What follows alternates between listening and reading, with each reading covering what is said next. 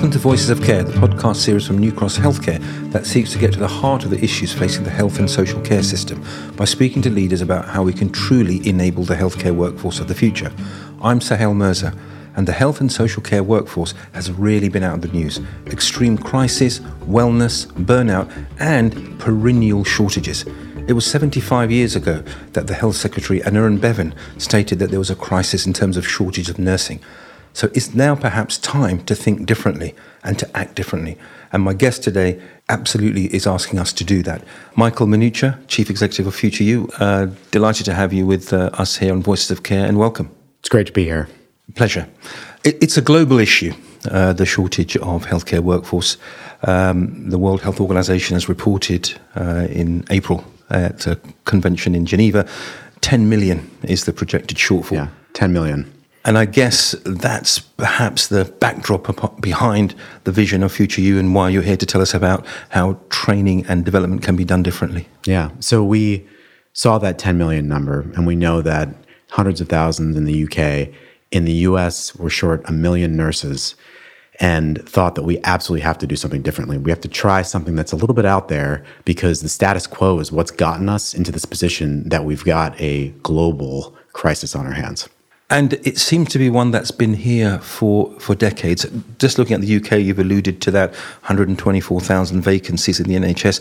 In social care, it's even larger, 165,000, with a huge increase year to year. The government has set its stall out and its political future, perhaps to some extent, in training more doctors, training more nurses with some ambitious targets. Will that be sufficient in terms of addressing some of these challenges? It's a great start. It's fantastic to see that from the government. I'm concerned that we're going to be putting an even greater burden on the nurses and care workers that know what they're doing to train these new people. And we know that burnout is a major issue right now. Now we're going to be asking that same staff to take on even more people in addition to their regular responsibilities when they're likely already short-staffed. So what's the solution? You've asked us to be a little bit out there. You've been on record in your statements about being iconoclastic, perhaps crazy is a better way to put it. And someone from a tech background in disruption, FBI prior to that, what brings you to this healthcare space? So the thing that drew me here, I care most about, can we bring really disruptive technologies to parts of the workforce that need it, that have actual use cases that make sense, where they need the best possible technology. And when there are groups, like a lot in the care sector, that don't get the best things, don't get the most helpful advancements, I care a lot about solving those problems. We know that there's a crisis. In particular, Michelle Gorange, New Cross's chief operating officer, told me that if it wasn't for the bursary, she wouldn't have been able to get into nursing. And as a result, she wouldn't have started New Cross. And so when there was a reduction in the bursary, she was looking at this like, this doesn't make any sense. We have this crisis, and we're going to be asking people to take on tens of thousands of pounds of debt to get a career that we need desperately in care. At the same time, Stephen Patrick, New Cross's chief executive officer, was looking at the convergence of a bunch of experiential and explosive new technologies, virtual reality, augmented reality, and artificial intelligence, and thought, hey, is there an opportunity for these things to come together and for us to build something that takes advantage of new technology to deliver free education that makes up for the fact that people are being asked to spend tens of thousands of pounds out of pocket to get an education, and deliver that same quality of education for free. Now, the numbers show that in the UK, at least, to train a nurse, it's £60,000, £500,000 to train a consultant. And I want to go back to that four-letter word beginning with F that you just mentioned. This is all going to be done for free, because that's going to be something that people are going to have a slight challenge wrapping their head around it. So if you can expand upon the philosophy, which I think you've touched upon a little, and the practical commercial reality behind that. The philosophy is that these are really important careers that we need in society. We need more of them than we have today. We have to change the calculus for people to get into care. We have to make it easy for them. And something that I've heard from nurses and care workers a lot is they are passionate. They care so much. They're willing to do the work. They're willing to spend time upskilling themselves and getting educated. They just have realities and bills to pay. One woman I was speaking with wanted to be a paramedic. She said it was her dream job. I asked, well, why haven't you done it? She said, it costs £10,000 and I've got bills to pay. I've got 2 kids. I would work nights and weekends to be able to do that, but I can't make it a reality. So our approach is let's use technology to bring down the cost, to bring up the quality, because it's stuff that we wouldn't have been able to do even 5 years ago, and make people that are already willing to put their lives on hold to get a credential, get a certification, to work in care, give them the opportunity to follow through on that dream and then bring that energy into the workforce. And I guess that impediment, that commercial, financial impediment, which you've talked about in more advanced economies, is accentuated many times in developing nations where the shortages are perhaps even more acute. Absolutely. And one of the things that I love about what we're trying to do is there's no reason why it has to be restricted by any border. There's learning that we can get from the entirety of the international health community. And bringing those people together with technology is something that we can do right now that wouldn't have been possible just a few years ago. And it's a bridge, I think, between EdTech and MedTech is what you're talking about here. Yeah. And how will that work in practice? If you can expand a little bit about on what's going to be on offer and how, without going into too much esotericism right now, how will that work on a practical day-to-day level for people who are already in the healthcare profession and also those that are aspiring to be so? So another thing that I've heard from people in care is you go in expecting to be a lifelong learner, and you're just hoping that the training isn't mind-numbing, and you're happy when it's engaging. My hope is that we can make all the training engaging, relevant, timely, and that means there's a lot of content requirements. Well, there's new technologies with generative AI coming out that are going to enable us to make more content faster that's relevant, that's going to then engage people and be able to assess them in ways that are a lot more sophisticated than a multiple choice test, where you know that people are guessing some percentage of the time, and be able to make those assessments align with what the job is actually going to be like, what they're going to be expected to do on a regular basis, and help them be more prepared when they step into those roles. One thing that I am really excited about with VR and AR in particular is that mistakes are free. So you can go through and you can practice things on your own time and in a place that you know that there's not a problem if I make a mistake. Then, because any in-person training time is really precious, we're looking to complement that. We're not trying to replace it. But let's make that in-person training time an opportunity for you to demonstrate your mastery of a skill versus the first time that you're walking through it. And in terms of the development, you say there's been exponential increase in capability technologically, digitally, and you're building a team around that to be able to deliver this at pace and scale. Exactly, yeah. The advancements that have been made recently, I think there's plenty in the news, right? The way that those are going to get integrated in the care environment, integrated in the education environment, that's what I'm really excited about. There's a lot of models that are going to need to be open sourced because this is care. You have to understand how they work. It can't be a black box. And that's a lot of what's happening right now. So we're going to be working with open source models, ones that are transparent, where we'll know, hey, this is why we graded someone this way. This is why we made that assessment, so that it can be aligned with things like Skills for Care, so that we can understand what was the motivation that went into this evaluation and make that really understandable and effective.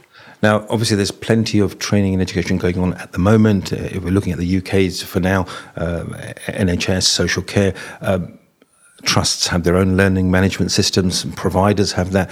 How does this sit with the existing provision? What did you find in terms of learning management systems, in terms of being able to deliver this type of care in the way that actually can add most value? We found a lot of limitations, and that's part of why we're creating something that's more modular and able to fit in with what everyone has going that's a little bit different. The key is that a lot of the established systems aren't built with the future in mind. They aren't built to be able to integrate things like these content creation tools that use generative AI, that use VR, different things like that. So we are going to be able to find a way to meet systems where they are and with the needs that they have for data, with the needs that they have for tracking, but do it from a standpoint and a baseline that we're planning on these experiences that are really immersive and effective to be built in from the ground up. And collaboration, you've talked about open source, transparency. In terms of the business model, you're providing this for free to learners.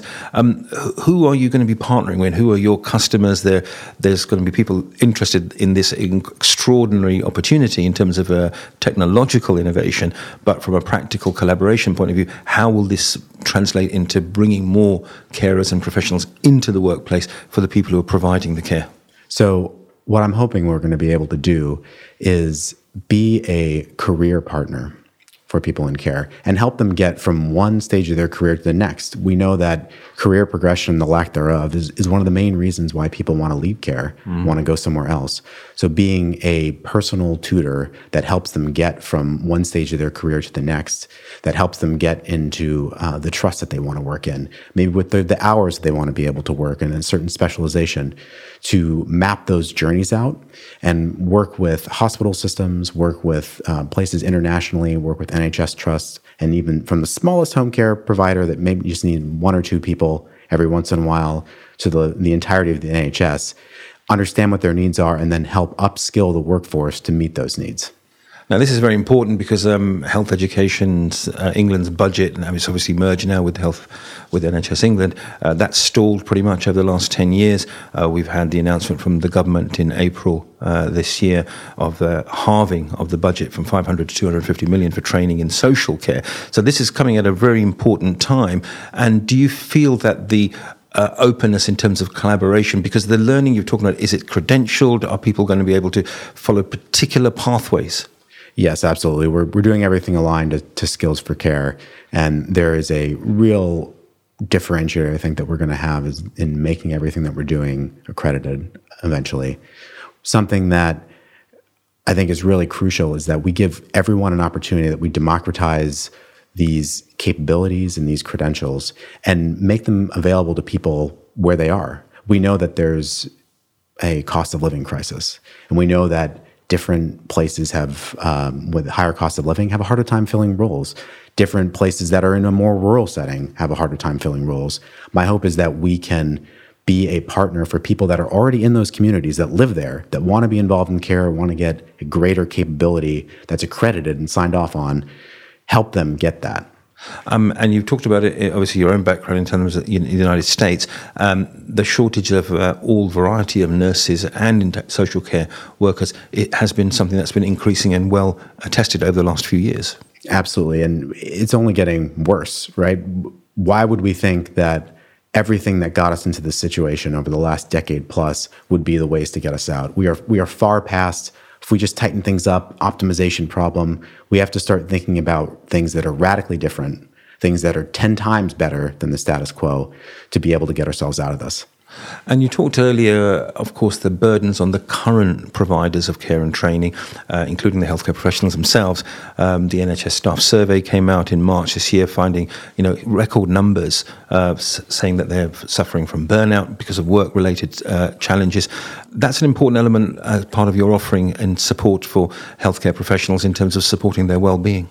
Yeah, so everything that we've done is from the ground up focused on nurses, carers, and doctors, and understanding what they need.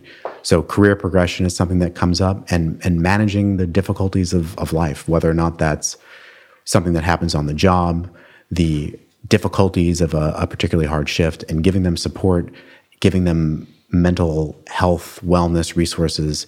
It's something that we find people really respond to. It's really engaging. We've had tremendous uptake in some of our recent offerings around mental health.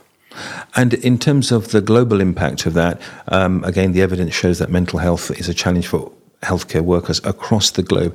Is this something that you're focusing on particular markets initially, or is it going to be a more global offering? It's going to be a more global offering. We're starting for localization purposes in the UK because we feel like there's a fantastic opportunity here, and then are going to be looking to expand elsewhere. And you talked about one of the key drivers and missions for the business is to give healthcare workers true agency in terms of their career development, wherever they may be. Can you expand upon that? Because that's quite an important element in terms of the culture that you're trying to support. We know it's not always easy for there to be a mapped career path, especially when you're moving between contexts, a home care situation and a hospital situation. What we're trying to do is bring those things together and make it really clear to people that if you want to get involved in care, if you have the passion for this, we're going to make it as simple as possible for you to get where you want to go, tell you what the options could be, and make it personalized to you. It has to be specific to people. The other thing that I'm keeping an eye on is I think we're going to go through a really radical change in the entirety of the workforce, the global workforce in developed countries over the next decade as a result of AI. And jobs that get replaced or get changed as a result of being really manual or really repetitive from an intellectual standpoint. And care, fortunately, is probably the last thing where there's going to be those sorts of things. Something I hear from everyone in care is one of their favorite parts about the job is that every day is different. And we are, from a computer standpoint, a long way away from replacing the heterogeneity of tasks that a care worker might do in the span of minutes.